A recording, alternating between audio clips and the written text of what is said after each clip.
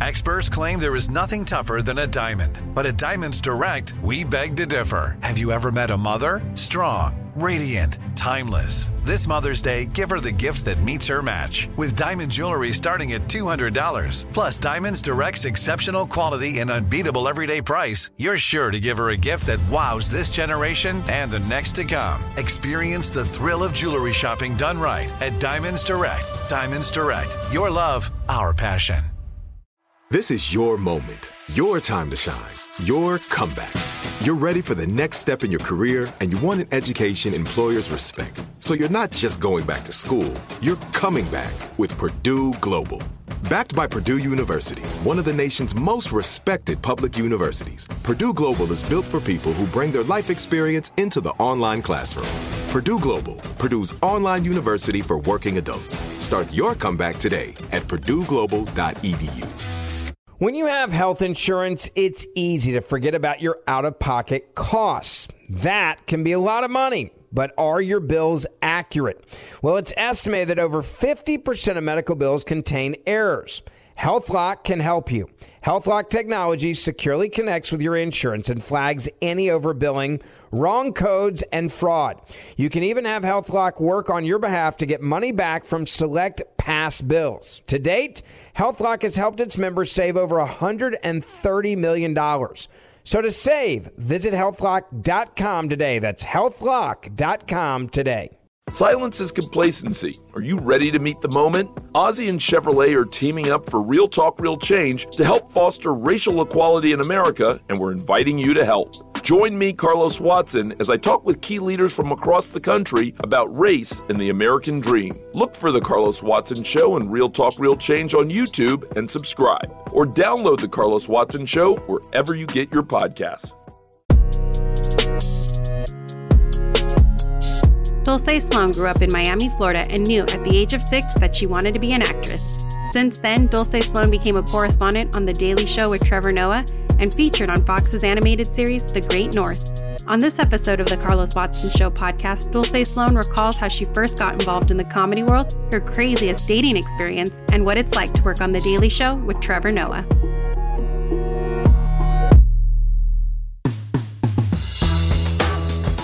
Dulcé? Hello. How are you? Good, how are you? Good, where are you? I'm in New York. Okay. Is that where you've been, or why did I think that you were spending more time in Atlanta for some reason? I was just in Atlanta for Thanksgiving, but for the whole pandemic I've been here. Ooh, and good, is that good, bad, somewhere in between, being there as opposed to somewhere else?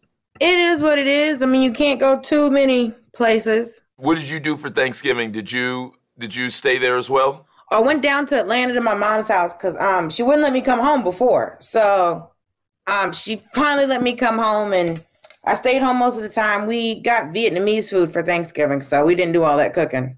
Oh, I love that. Well, do you remember that I met your mom? Mm-hmm. Yeah, please tell her that I said hello, Miss Emmy Award-winning mom. Tell her that I directly tie the success of that show to her presence there, that it wouldn't have happened otherwise. So she was the magic that lit the spark. I will definitely tell her that. That would make her very happy, because she's like, we won an Emmy. Do we get trophies? I was like, Mama, I don't think we get trophies. So she gets I don't know. love, though. I didn't know. And then I was like, Mama, I don't think we get trophies. She's like, you should find out. I was like, I don't think we're getting trophies. I think it goes to the production. I don't think it goes. She's like, we was in the production. I was like, I hear what you're saying, but I think individually we don't get one. So she's waiting for her Emmy, basically, Carlos. Now, what I loved about the first time that we got together is I realized you grew up in Miami too, at least part of the time. I grew up in Miami. You're one of the few people that know where Richmond Heights is. That's where my family's from. I know where Richmond Heights is, where I went to church. What elementary school did you go to? I went to Palmetto Elementary in Coral Gables, and then I went to R.R. Moten in Perrine. So when we left Richmond Heights, so we lived in Richmond Heights, I didn't go to school in Richmond Heights. My mother took us to another school. Okay. I was going to see if you said Coral Reef Elementary School, which is where I went, because I found out on this show that Christy Turlington, the supermodel, was at the same school, and we would have been classmates, except I got kicked out. So I wasn't there when she showed up in 5th grade. But maybe you would have heard her. She may have been a fellow alum if you'd gone to Coral Reef, but that's not the case. Yeah, I don't know why we didn't go to school in the neighborhood, but when we moved to Perrine, which is, right up the street, Perrine, then we went to school in the area. I went to R.R. Moten, and then my brother went to, I think, Perrine Elementary. Now, I can't remember if you told me you were funny as a kid. Were you? Did you have that funny gene in junior high and high school?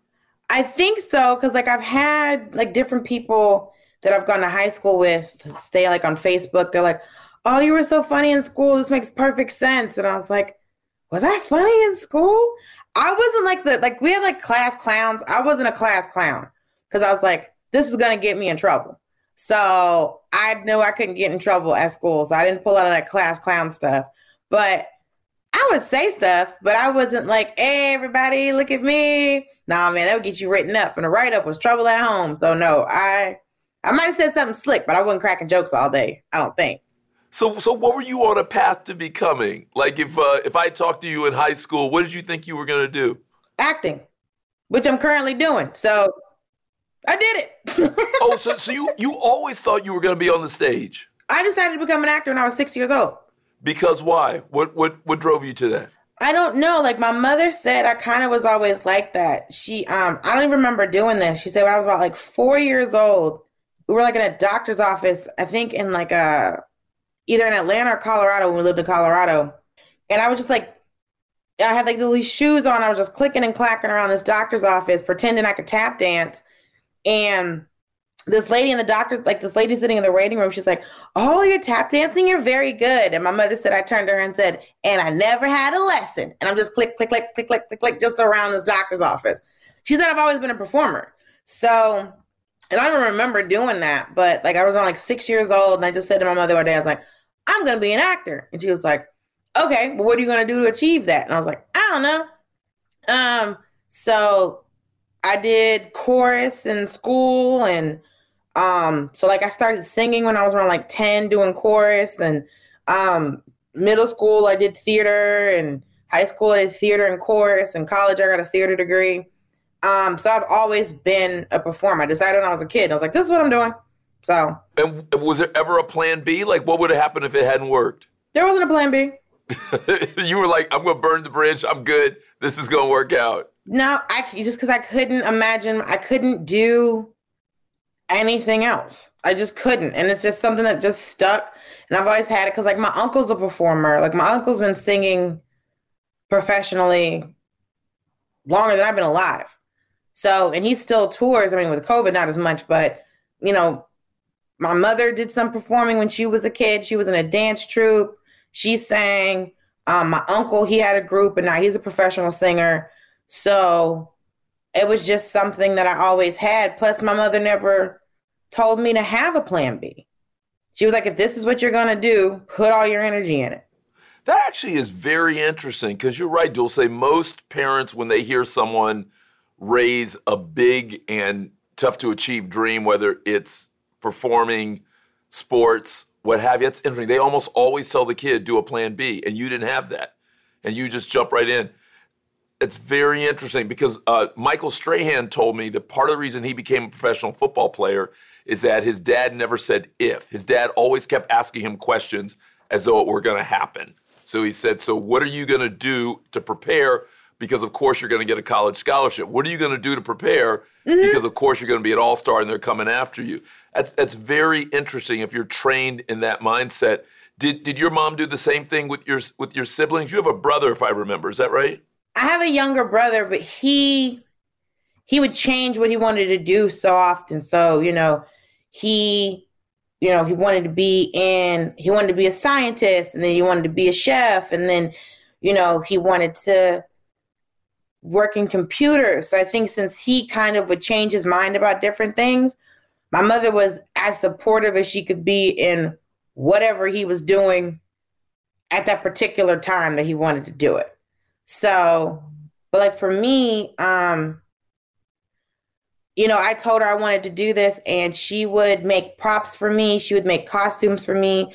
when I was in shows, especially in high school, if I needed wigs, she'd buy me a wig. She made dresses for me. She'd get whatever I needed in college if I needed anything, getting out of school if I needed anything.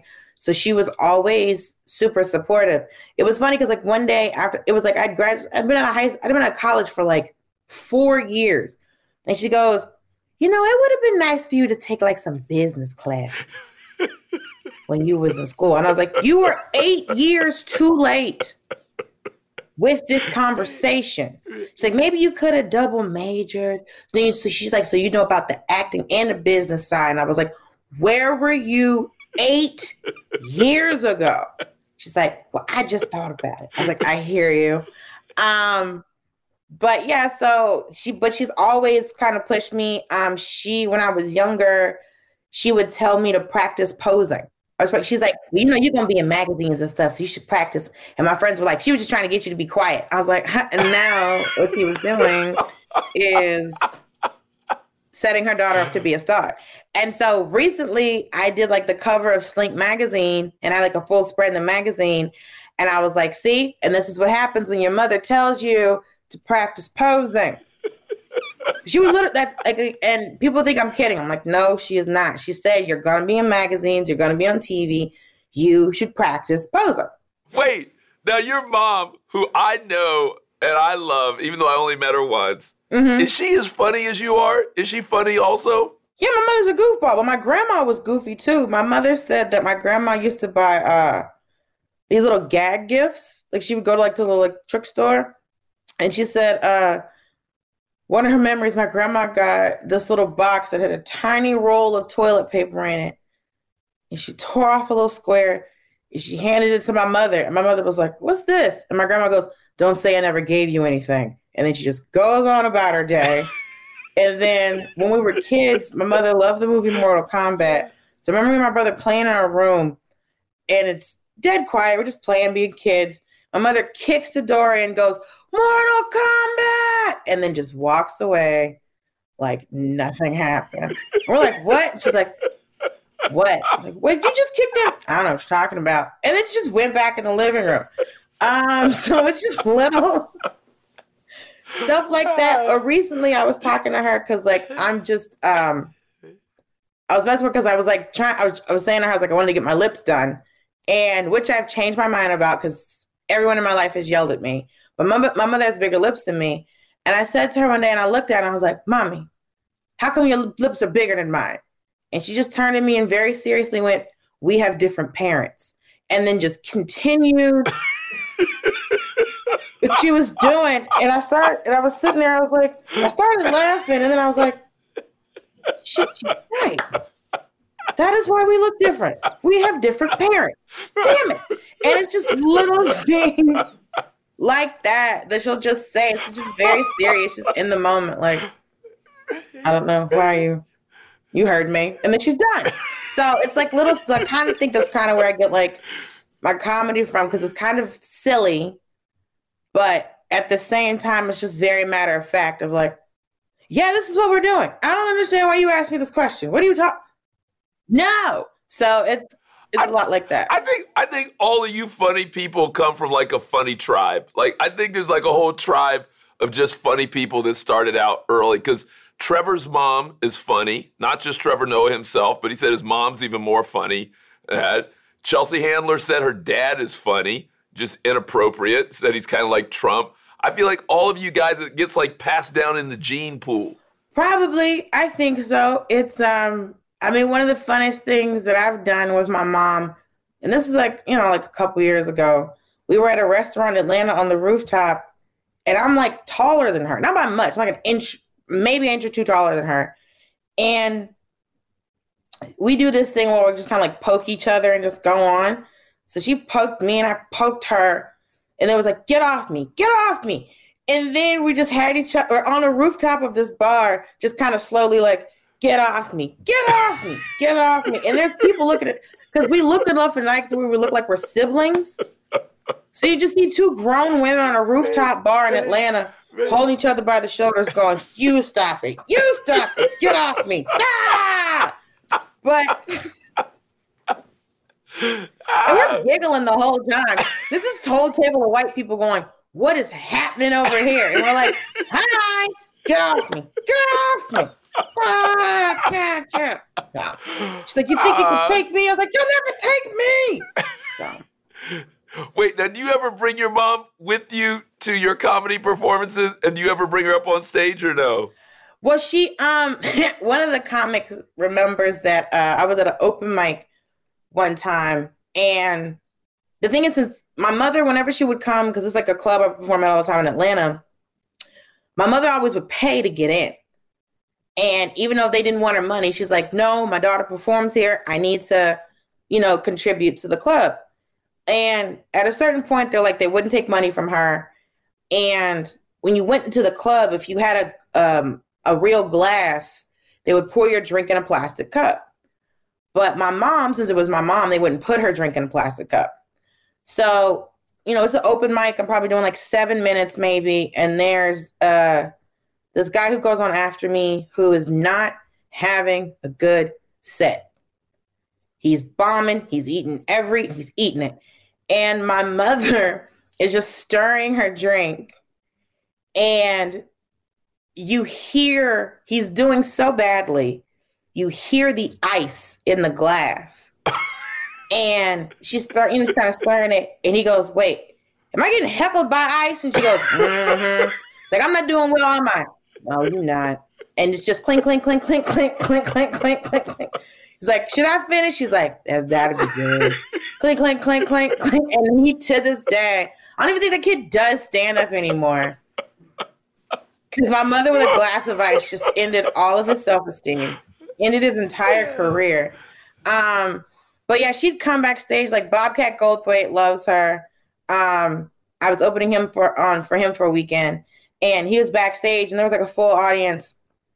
And the show was over, and my mother goes, Bobcat, there's people out here to talk to you. He's like, well, I'm kind of tired. And she's like, no, there's people out here to talk to you. Come on, you're gonna get. And she made him get up. She's like, there's people that want autographs. There's people that want pictures. You need to come on.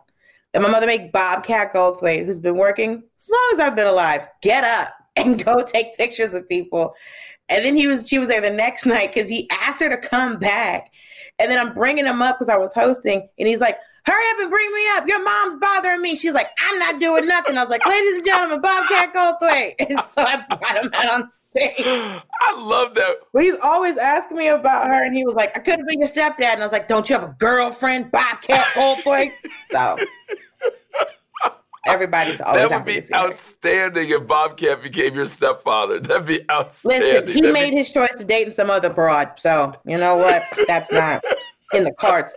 That's his decision, honestly. But yeah, but everyone loves my mom. The comics are always happy to see her. She's always very encouraging. There's comics she knows here. The comic P.D.D. Abreu, he said to me that he's like, yo, your mom's be praying for me, yo. She be sending me messages. And I was like, okay. People just want approval from moms. And I guess my mom just carries more weight than other moms. So people are always happy if she thinks they're funny. She's a good one. Who do you think is funny? Who makes you laugh? Which comedians do you like? Honestly, the comedian that makes me laugh the most and then makes me question every joke I've ever written is Baron Vaughn. Do you know Baron Vaughn? I don't. Now you're making me feel like I need to get back in there. Okay. Baron Vaughn, he's on Grace and Frankie. He plays Bud. So he's the son of Grace and Frankie, their black son. And I opened for him. Grace and Frankie have a black son? How did that happen? Oh, the character that he plays on the show is adopted. So. Okay. Have you seen Grace and Frankie? This is Lily Tomlin, her character, her son. Yeah, right. Yep. So he's really been a great mentor to me. He's always been really supportive of me. I remember the first time I saw him in Atlanta, and I had probably been like 3 years in, and I was like featuring for him. And I remember just watching him going, I am never gonna write jokes like this. Like, I'm never gonna write jokes like this. I don't know how like the way that his brain works, the things that he comes up with. Anytime I'm around him, I laugh at him on stage, I laugh at him off stage. But just the way that his brain works and the way he thinks of a joke and his joke structure. Like I saw him do, his favorite joke of mine that he has is we were in Wilmington, North Carolina at a festival, and I was featuring for him. And he does this bit. He's like, this is my impression of a black woman in the ocean. A black woman in the ocean. And then he just stops and he goes, mm-hmm, mm-hmm, mm-hmm, mm-hmm, mm-hmm, mm. And I screamed. I was the only, we're in an auditorium. I'm the only person you heard. I was at my hand. I'm sitting next to another comic, Rojo Perez, who's also on the show, and I love Rojo. And Rojo's like, Prima, I was like, I'm dead. I'm gone. Come get me. Come box me up. It's a wrap. I'm done. Introduce me to Jesus today. I want to meet him. It's over for your girl. Because I was like, because it makes so much sense. He had another joke that he was telling me he was working on, and I was glad I was parked because I was laughing so hard I would have ran off the road if I was driving. So, but just the way that his thought process is when he writes a joke and just the things that he sees. And like he had a show on Comedy Central called New Negroes that I got to do. It was a recurring show that he used to do in LA and he does on the road with Open Mike Eagle. And he's just given a lot of opportunities to Black comics that are in the mainstream scene. So, but he's someone like his album, Raised by Cable. I know every single joke on that album. I'll still listen to it all the time. Wow. Okay. I'm gonna tune into him then. You sound like he's a younger version of Paul Mooney. I could give you that. Yeah, definitely. But like he's just Yeah. It's just he's just there's some, and then there's another comic by the name of Shalewa Sharp, and I was at her me, my mom, and my brother were at her first album recording, Stay Eating Cookies, and her new album just came out called Oh, So You Just Out Here, and we came up together in Atlanta, and she's another comic where every time I watch her, I'm like, just throw my notebook, notebook's trash, like notebook's trash. And we have a very different style, very different performing style, joke writing style. Every time I watch her, I'm like, did I write a joke? Am I doing jokes? Am I saying words? So, and I just love her, like just stage presence and her comedy, which she's so funny. She did Two Dope Queens. I don't know if you saw, she was on Jimmy Fallon doing something with Chadwick Boseman. I don't know if you saw that. It was when Black Panther came out. You know, people were talking about how significant the movie is, but the people that are there don't know that Chadwick Boseman is behind the curtain. So Chadwick Boseman comes out and she's talking to them, and then Jimmy pops out and she just goes, "Oh, hey, Jimmy." And it's just completely dismissive to Jimmy Fallon, whose show it is. And Jimmy goes, "All right, well, I'll just go over here. We don't need me." And they had this great moment, but the best part was she's just like, "Oh, hey, Jimmy. So listen," and she's just talking to Chadwick Boseman. It's great. So, and we started at the same time, so it's just great to see people that you started with, and you're still like, "Do I write jokes? What I say words?" So yeah, so those are my two favorite comics.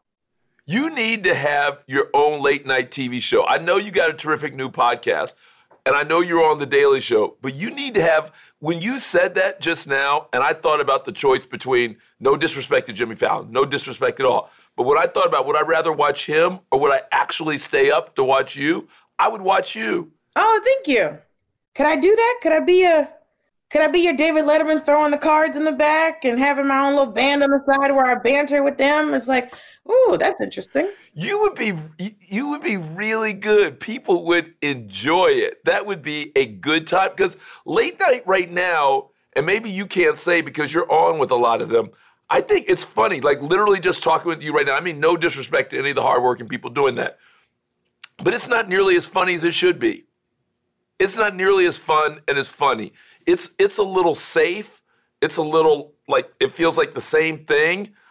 I don't know that I'm going to get anything different from this guy who's not that dissimilar from this guy, not dissimilar from that guy. Yeah. We need to shake it up. Have you seen Amber Ruffin's show? Not yet. Do you like it? I love it. I love Amber Ruffin. She's very funny. Her show's on Peacock. Her show is very different from that. I mean, she worked on Seth Meyers' show. I think she's still at Seth Meyers' show because she still does a segment. But her show on Peacock is very good. Because, you know, she'll talk about what's going on in the regular current event stuff. But then there's also fun little sketches that she does with another guy on the show, and Dwayne Perkins did something the other day. So I really love watching her. So I think if you're looking for something different, because, I don't have no late night show right now, she definitely would be what you were looking for, because she's hilarious.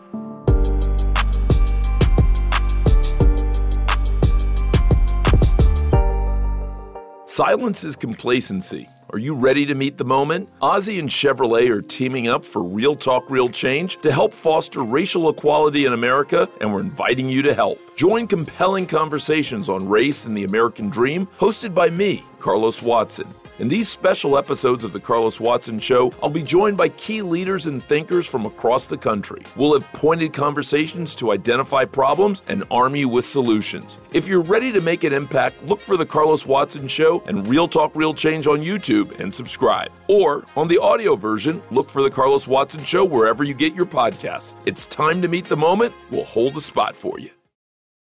Like many of us, you might think identity theft will never happen to you. But consider this. There's a new identity theft victim every 3 seconds in the U.S. That's over 15 million people by the end of this year, equal to the populations of New York, Los Angeles, and Chicago combined.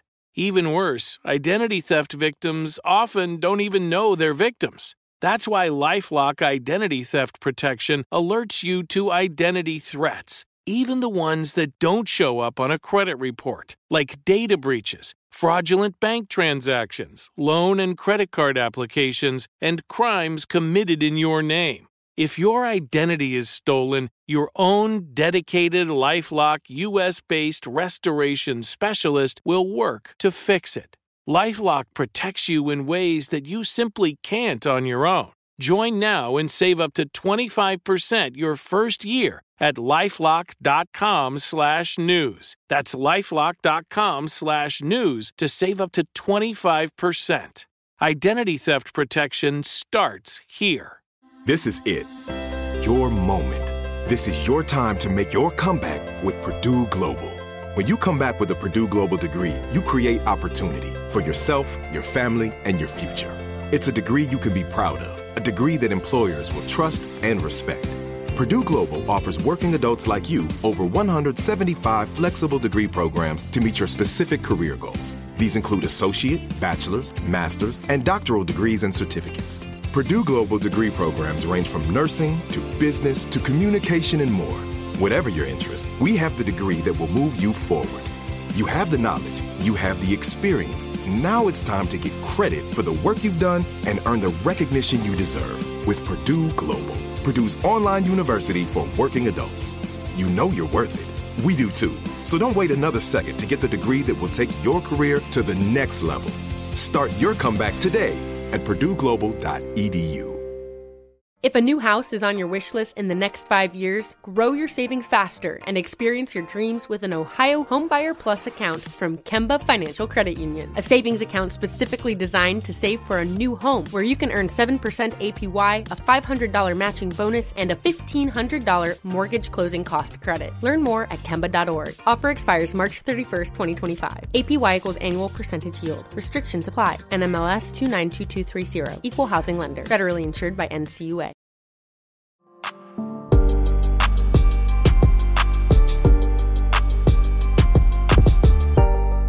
What's the most interesting thing you've learned while being on The Daily Show? And I mean that in a wide open way because, what have you learned? What's the most interesting thing or two you've learned from your experience being on The Daily Show?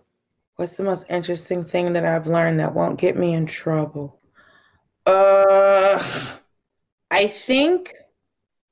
think the most interesting thing that I've learned is that the entertainment industry is still the way that a show works is still a very well-kept secret. Because there's so many people, even other comics, who don't know how anything works. Because when I got there, I was like, okay. Because I've done shows before. It's one of the few shows that I've seen where it's more than just a writer's room and the stage.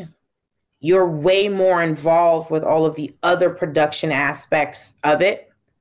And, you know, my friends who have worked on sitcoms, there's no office setting for a sitcom if you're a performer on the show. You know, you get your sides, you get your script, and then you go straight to set. With this, we go into an office and have meetings every single day, which I did not think that was going to happen. Because, like, and I said to because I worked in offices forever once I got out of college. And then when I got there, my first day after work, I called my mother and I was just like, Mommy, you know how I worked so hard to get out of our office? She's like, yeah. I said, I hard worked my way back into our office. This wasn't the plan. Like, I don't want to worry about whose lunch is this. Like, I was like, nah. So that was the thing that was the most interesting, because I did not know that I was going to be back in somebody's office. You understand? I thought I was on TV and I'm back in the office and nobody told me. It's not, I thought I was on TV in an office. All over here, people lunches and there's snacks and, you know, and then there's on the inner office. I'm sorry. COVID has made me too honest. But that was the biggest surprise, was finding out that I work in an office again and going in the office every day and sitting in my office and then going to somebody else's office to talk to them about comedy. Like, that's not how you... And then, like, all the correspondents on one side, and then productions in the middle, and then the writers on the other side, and then productions down, and then the actual studio, and all the camera guys and hair and makeup, all those are downstairs. But yeah, I didn't know. So that was the biggest, most interesting thing. And the other thing is my friends are always asking me, so do you talk to Trevor every day? I was like, no, he's working. I'm working. Did you see all of your coworkers every day? No, because we're working. So I don't see him every day. I don't sit up and chit chat and be like, hey, buddy, how's your day? How's your girl? Like, I'm not doing that. And a number of strangers ask me to set me up. I'm not going to help you date that man. That's not my business. That's my boss. And I'm not doing that for you. I'm not going to chuck woolery. I am not your millionaire matchmaker. I am not. Why would I help you find a man when I don't have a man? You sound stupid. You understand? I'm not helping you date my boss, you goofy broad. Get out of here. So the boldness of women to think that I would help them, that's my boss. That's crazy. Plus, if your relationship goes badly, now I have an issue with my boss. Get out of here. No, not helping. Mm-mm. All right, what's the craziest dating story you have? And then I want to turn to your podcast. But first, you got to tell me the craziest dating story you have. Ooh, well, I will give you the abridged version. So basically, I was dating a young man who worked as a mechanic. And at some point, I had started dating one of his best friends. And then I stopped dating that young man because he quit talking to me. And so, because he found another girl he wanted to do things with. And so, me and this mechanic still liked each other. So we went back to hanging out again. So I'm on set of the movie Lottery Ticket. I'm an extra. And you'll never see me because I never saw the camera. So I'm on set. I'm talking to this girls. And we've been on set for, we've been extras holding for like 6 hours before we even went to set. So you start having real conversations with each other. So this particular young lady, I'm talking to her, come to find out that her current boyfriend I had dated 2 years before. So I quit talking to him. So of course she called him because she's a messy person. And I was like, I don't talk to your boyfriend. He's a jerk. Thank you so much. Then we get on set. We keep chatting about the guy that I'm currently dating. And she goes, wait a minute. And then she says where he works. And I was like, oh, uh-huh. So the guy that I was currently dating, she had dated a few years before. And I said, wait a minute. So the best friend that I had dated of the guy, the mechanic I was currently dating, his friend, we'll just nickname him Pretty Boy. Pretty Boy was pretty, but not very smart. And he told me the reason he started dating me was to get back at the mechanic for a girl that had started dating him and then started dating the mechanic. So he started dating me to get back at the mechanic for that girl. And I'm standing there and I'm looking at her and I said, wait. were you the one that dated the pretty boy and then started dating the mechanic? And she said, yes. And I said, okay. I said, also, when I was on my first date with the mechanic, he said he saw an ex. Was that you? And she said, yes.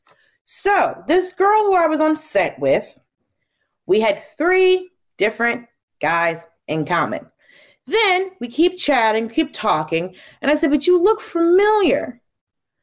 And she said, I said, where'd you go to high school? And she told me she went to high school. And she's like, but I was like, okay. She said, but originally my freshman year, I went to this other high school. Come to find out, me and this heifer went to high school together for 1 year. And then years down the line, we had overlapped with 3 of the same dude. So you guys should be each other's dating app, basically. No, there can only be one. I should have cut her down as soon as I met her, is what should have happened. My birthday is July 4th. Her birthday is July 14th. And so I knew she was messy because she's like, oh my God, we should call the mechanic. I was like, no, thank you. He's a nice man. I don't want to do that. And she's like, well, and we took a picture together being all joking. She's like, well, either you can send a picture or I can post it on Facebook. And I was like, you're a problem. So I sent him the picture. He calls me the next day going, what the hell? Then the perfect cherry on top is that me and her, both actresses, correct? Right. So he had never come to a single play that I had done, never gone to a single play that she had done. The play that I was currently doing at that time, she had auditioned for the part that I got. Ooh. Then she goes, oh, I want to come see the play. I was like, yeah, girl, come.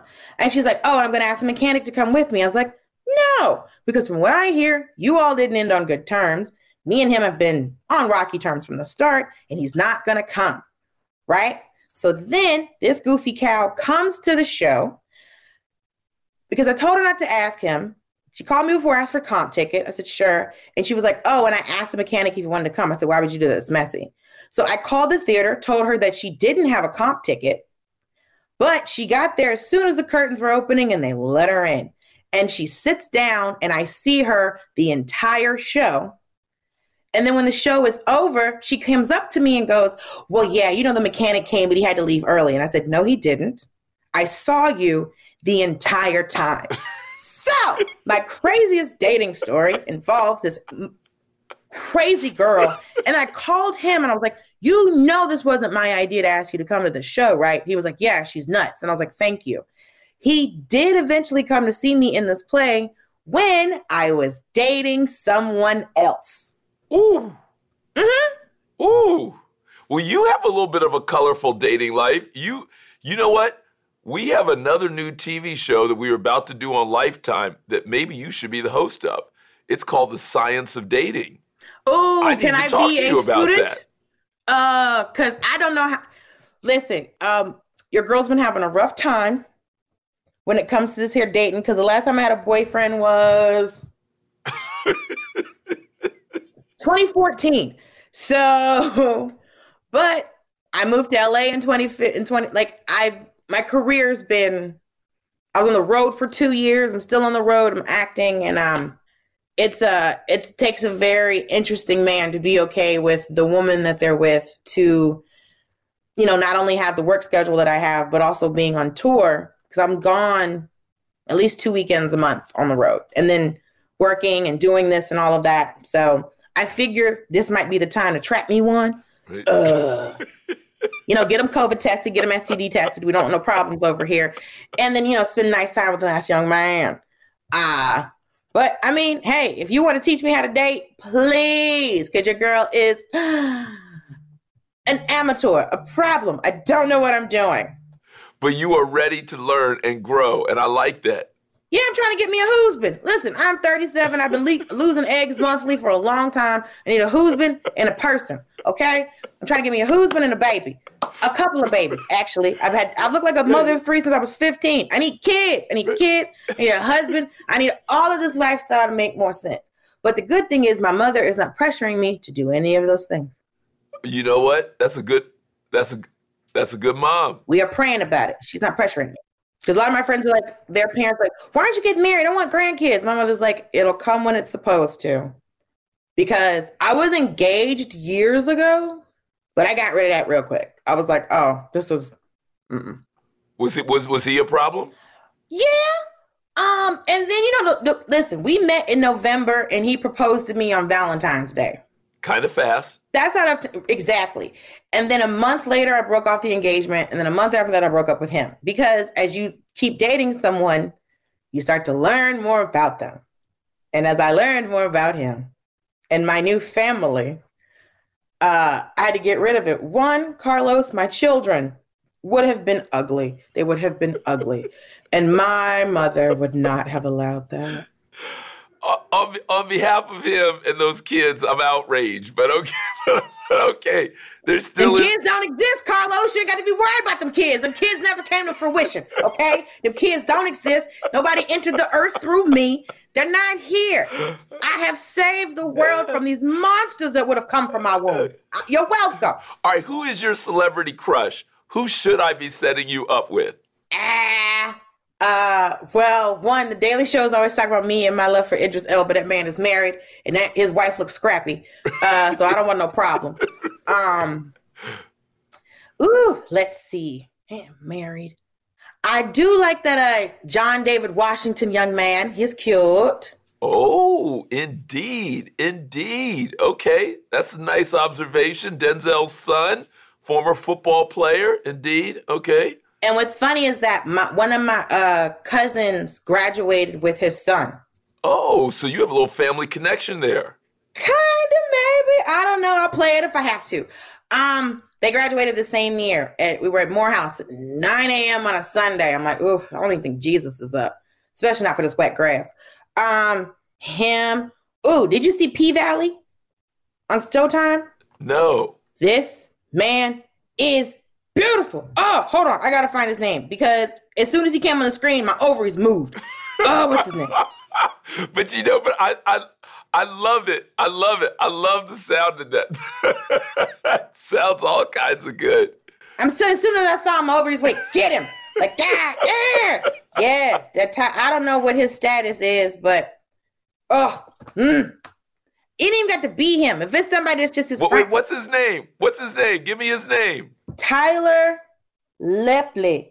Yes. Tyler Lepley. All right, he's an ovary mover. Oh, yeah. I'd tackle you for... You see him? I do. Yeah. I do. But you know what? That's good. You like the light skins. You like the dark skins. You like them all. I like a man is what I'm here for, okay? I don't have to...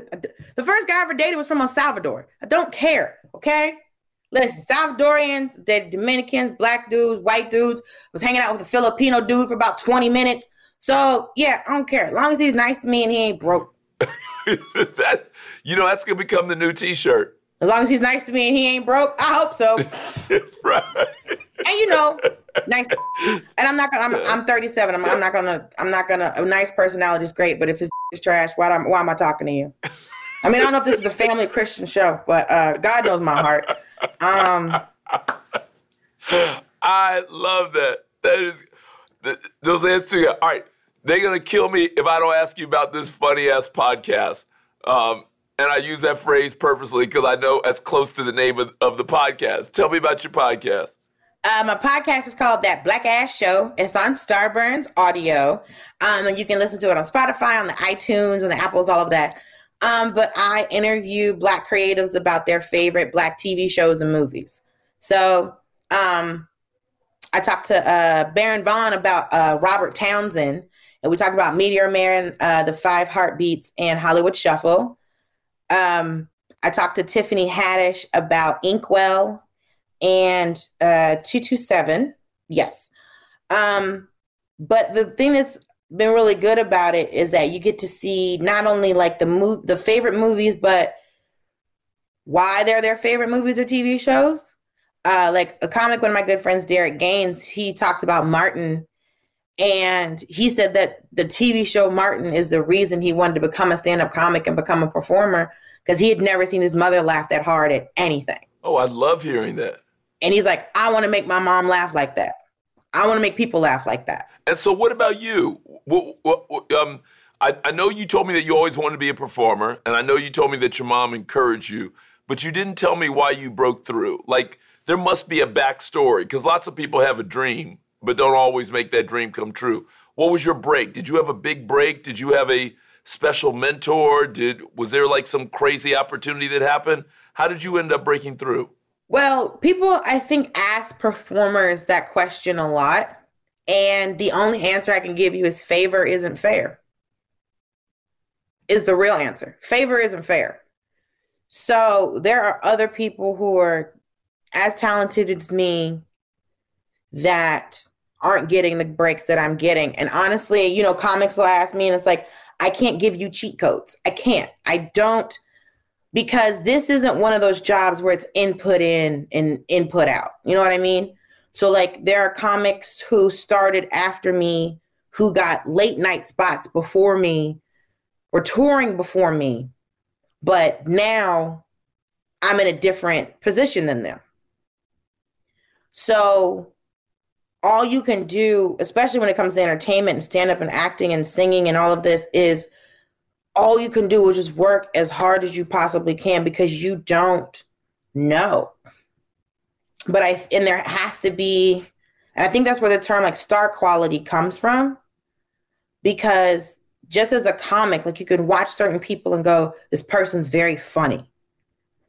And then you get frustrated. It's like, well, why aren't they getting late night? Why aren't they getting this? And why aren't they getting that? And other comics will be like, well, they don't have management. They don't have and you get so confused when you see really talented people that aren't getting things. And you see people who aren't as talented getting opportunities. And you're like, I don't know how any of this works. And I know there's people that make a lot of money trying to explain to people, this is how you get ahead and entertain. And the fact of the matter is, there's just something in you as a person that is that thing, that is that spark that people want to see. Because I've seen very funny comics, but I didn't want to watch them, if that makes sense. As a comic, I wanted to watch them, and they're very funny, but you see the audience not connecting with them. And you're like, why aren't you listening? He was so much funnier than the last dude, but that last dude or that last person had something about them that was captivating, that you wanted to watch about them, but they weren't as funny as the person that went after them. So there's something to you as a person that is the other ingredient to this. Because I've seen very funny, talented people who don't get huge. And it's so confusing. But you've never gotten discouraged by it. Like there are people who could see the stuff that you've seen and see really talented people not getting shots and see other people shooting ahead and not only get confused, but get discouraged. But am I reading right that you've not gotten discouraged, or you have gotten discouraged, but you've moved on anyhow? I mean, I would get frustrated, but a lot of times I just go to myself, that doesn't apply to me. Because it couldn't apply. I had to want it more than anybody else wanted it for me. Because I've also seen people who are very talented and could do it and had that thing about them where you're like, oh, they could be huge, but they didn't want it. Like, I know a comic, we'd be like, yo, dude, you got to keep performing. And he just was like, I don't want to do this anymore. And that's the other thing where it's just like, you have to want. I couldn't do anything else. Because I get to those points where you just get really frustrated. And because, after doing stand-up for Atlanta 2, 3, 4, 5 years, it's after a year, I was a regular at clubs in the city. I started to go on the road just in the South. And I was like, what is the next step? What is the next thing to do? So there's those moments where you feel stuck and you don't know, and you're just kind of trudging along, but it's like, people want to say someone's an overnight success. No one is an overnight success. It's literally not possible. Because especially as a performer, you have to get training. You have to have experience. You have to have a resume. So when people say overnight success, what you don't know is that person's been working 5, 10, 15 years to get what other things, like people think that, I got Daily Show in 2017. This girl was in an interview. She's like, yo, you just started doing stand-up in 2015. How'd you get Daily Show so fast? I was like, girl, you did no research. I've been doing stand-up since 2009. I've been acting since I was a child. Also, journalists, when you interview people, read something. Google whoever you're about to talk to. It is too easy. I was like, listen, I get it. You work for a website, but also you use the internet. Google somebody before you interview them.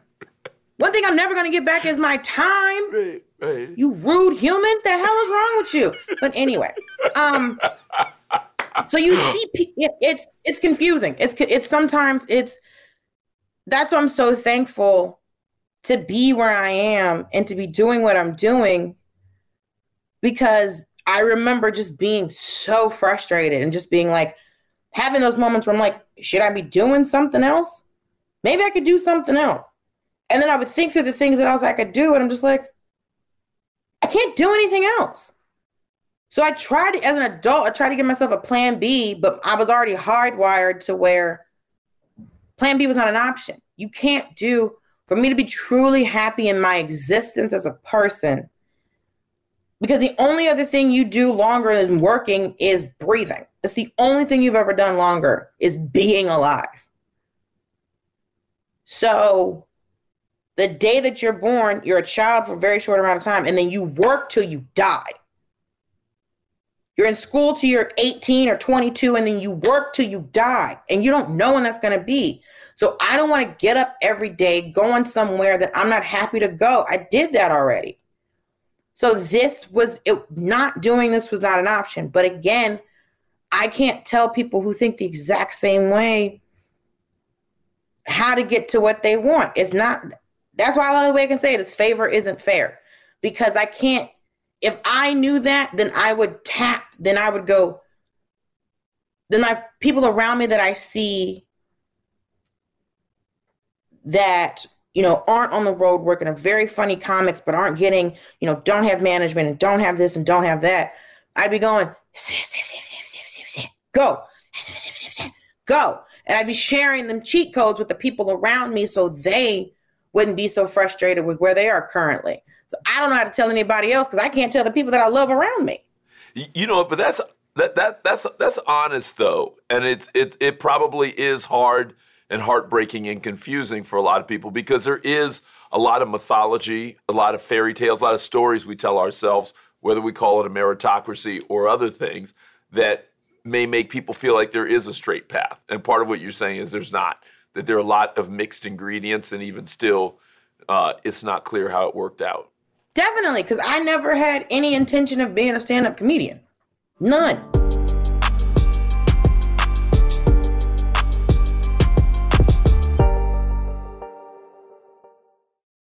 Like many of us, you might think identity theft will never happen to you. But consider this. There's a new identity theft victim every 3 seconds in the U.S. That's over 15 million people by the end of this year, equal to the populations of New York, Los Angeles, and Chicago combined. Even worse, identity theft victims often don't even know they're victims. That's why LifeLock Identity Theft Protection alerts you to identity threats, even the ones that don't show up on a credit report, like data breaches, fraudulent bank transactions, loan and credit card applications, and crimes committed in your name. If your identity is stolen, your own dedicated LifeLock U.S.-based restoration specialist will work to fix it. LifeLock protects you in ways that you simply can't on your own. Join now and save up to 25% your first year at LifeLock.com/iHeart. That's LifeLock.com/iHeart to save up to 25%. Identity theft protection starts here. This is it. Your moment. This is your time to make your comeback with Purdue Global. When you come back with a Purdue Global degree, you create opportunity for yourself, your family, and your future. It's a degree you can be proud of, a degree that employers will trust and respect.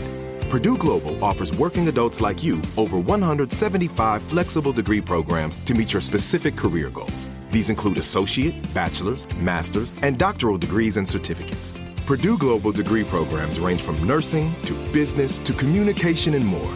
Whatever your interest, we have the degree that will move you forward. You have the knowledge, you have the experience. Now it's time to get credit for the work you've done and earn the recognition you deserve with Purdue Global, Purdue's online university for working adults. You know you're worth it. We do too. So don't wait another second to get the degree that will take your career to the next level. Start your comeback today at purdueglobal.edu. If a new house is on your wish list in the next 5 years, grow your savings faster and experience your dreams with an Ohio Homebuyer Plus account from Kemba Financial Credit Union. A savings account specifically designed to save for a new home where you can earn 7% APY, a $500 matching bonus, and a $1,500 mortgage closing cost credit. Learn more at Kemba.org. Offer expires March 31st, 2025. APY equals annual percentage yield. Restrictions apply. NMLS 292230. Equal housing lender. Federally insured by NCUA.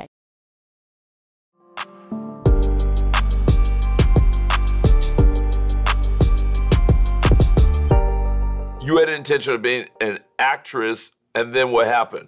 Another comic told me I was a comic.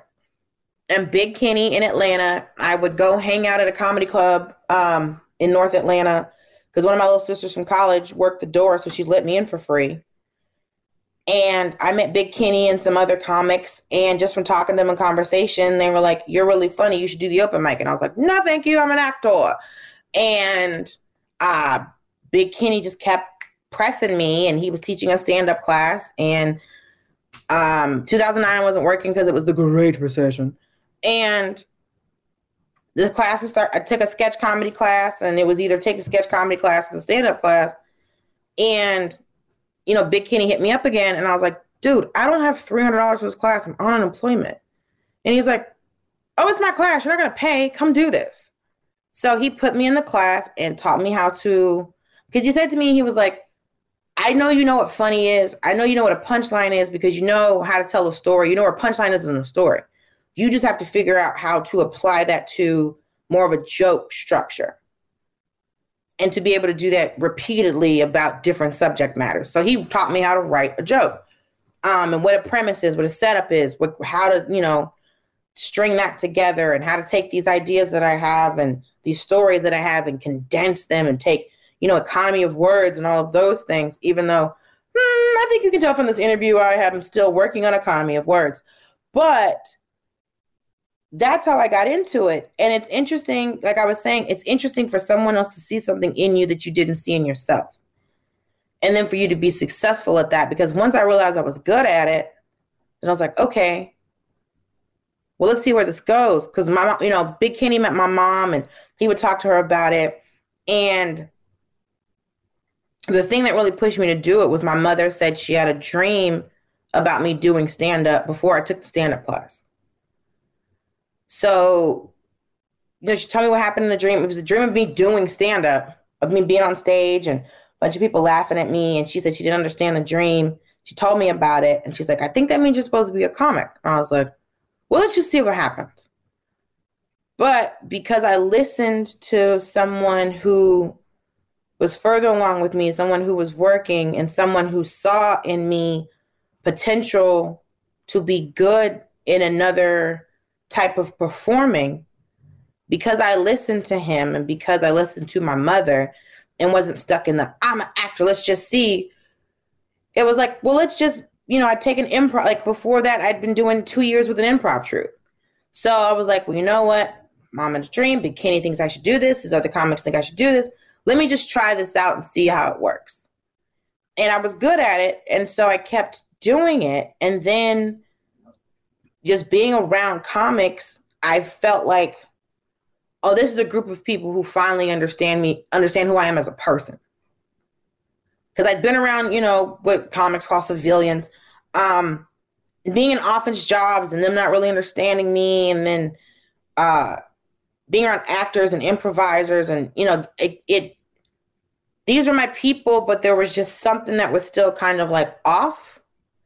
Like I think about like a puzzle piece, like the pattern is right, and you put it in the space, but it doesn't lay flat. It still kind of sits like off kilter. And then I got around comics and I was like, yeah, these are the dum-dums that they get me. I get them for the most part. But I was comfortable with myself. I was comfortable performing. And then, Big Kenny said to me, he's like, because I grew up doing theater and being on stage, I had stage presence. I knew where the light was. I knew to plant my feet. So that performance aspect I already had. So I was already winning when I started because it was like, I already knew how to be on stage. I already knew how to fill up, whether I'm standing on a pallet in a brewery or I'm in a 3,000 seat theater. I already know how to fill up a stage. Now I have to just learn how to tell jokes. And that's still something I'm figuring out. Because you still have these things in your brain that you're trying to get out. And sometimes people don't get it. But as a comic, sometimes there's just jokes in your set that are just funny to you, especially if you're doing like an hour. Right. You need those little moments where you're just like, this is my silly little thing. I've been on shows and said stuff like, y'all don't have to get it. It wasn't for you. It was for me. And then you keep going. But yeah, it was because someone saw that I was in me, but because I listened to Big Kenny and to my mom, that's when things like 2015, I started doing festivals and I got new faces and I got a college agent. And in 2015, everything changed for me. Everything changed for me. And so, but getting the agent, then I started, like getting my manager, then I started getting these better acting auditions than, the things that I was doing in Atlanta. And I couldn't really go to auditions in Atlanta because I had to work a day job. So, but the boss I had at my day job where I was working, she let me take 13 days off of work. I was only supposed to be able to take 5 off. She let me take off 13 days to, go to 4 comedy festivals and 3 college conferences to do stand-up at colleges all over the country. And so she was really supportive of me. I also owe this woman a Mercedes. But the point is, she was supportive. So I had all these people around me who wanted to see me succeed. And because I had those people who were pushing me and helping me, I was able to get to where I am now, where it's talking to you and suffering through the city known as New York. Dulcé, you know what? I really hope that you will pursue your own late night show because I think you will be a smash hit. And I think that you know how you talked about that friend of yours who loves seeing his mom laugh? I think you will bring so much joy into people's hearts.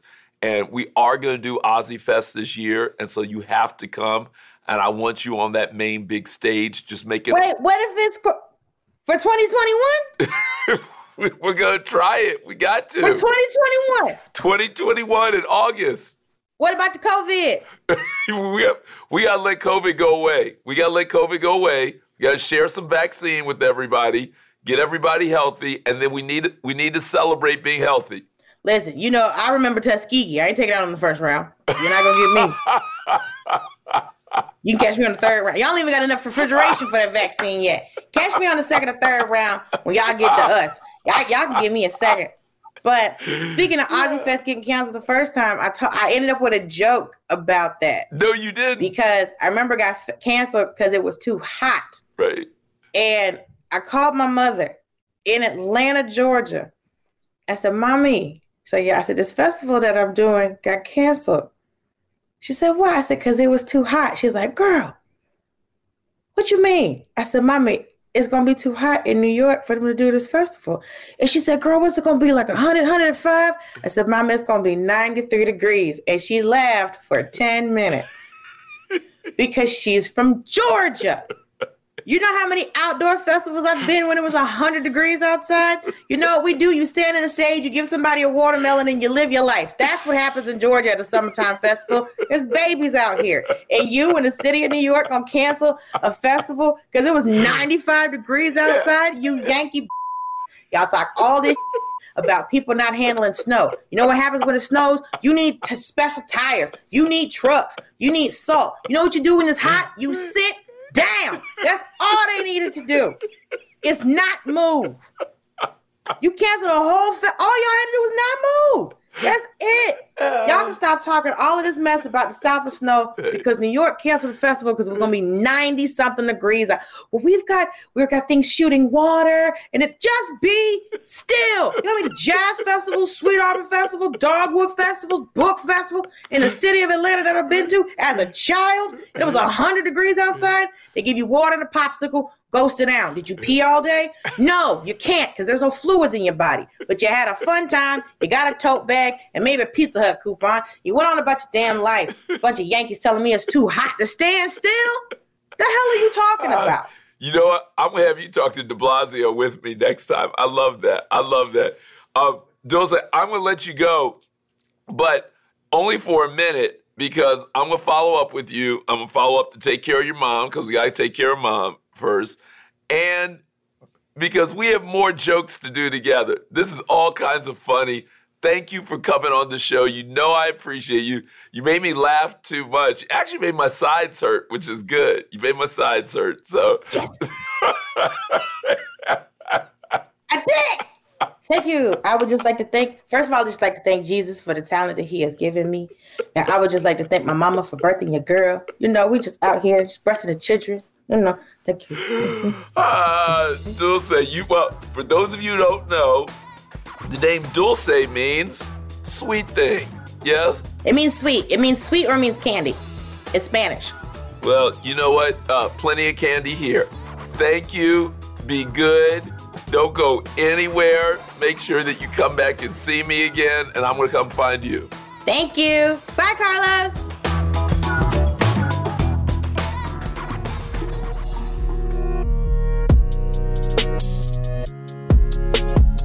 Thank you for listening to this episode of the Carlos Watson Show podcast. If you enjoyed this episode, please leave us a review wherever you listen to your podcasts.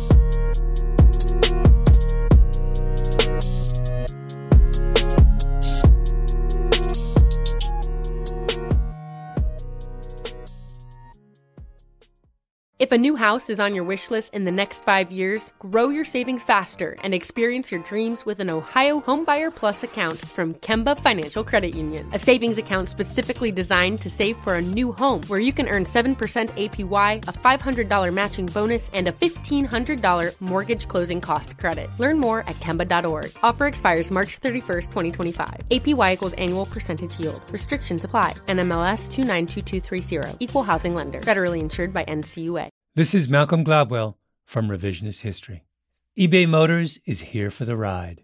With some elbow grease, fresh installs, and a whole lot of love, you transformed 100,000 miles and a body full of rust into a drive that's all your own. Brake kits, LED headlights, whatever you need, eBay Motors has it. And with eBay Guaranteed Fit, it's guaranteed to fit your ride the first time, every time, or your money back. Plus, at these prices, you're burning rubber, not cash.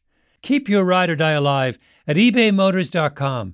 Eligible items only. Exclusions apply. Are you looking for the perfect move-in ready home this spring season? Now's the time to buy at Fisher Homes. For a limited time only, enjoy below-market interest rates starting at 5.375% APR, 6.139% APR. With these exclusive lower rates, you can save hundreds on a move-in ready home and start enjoying the benefits of home ownership even faster. Schedule your personal tour with one of our new home specialists at FisherHomes.com and make this spring the season you find your perfect home sweet home. Financing provided by Victory Mortgage, LLC, NMLS 461249, Equal Housing Lender.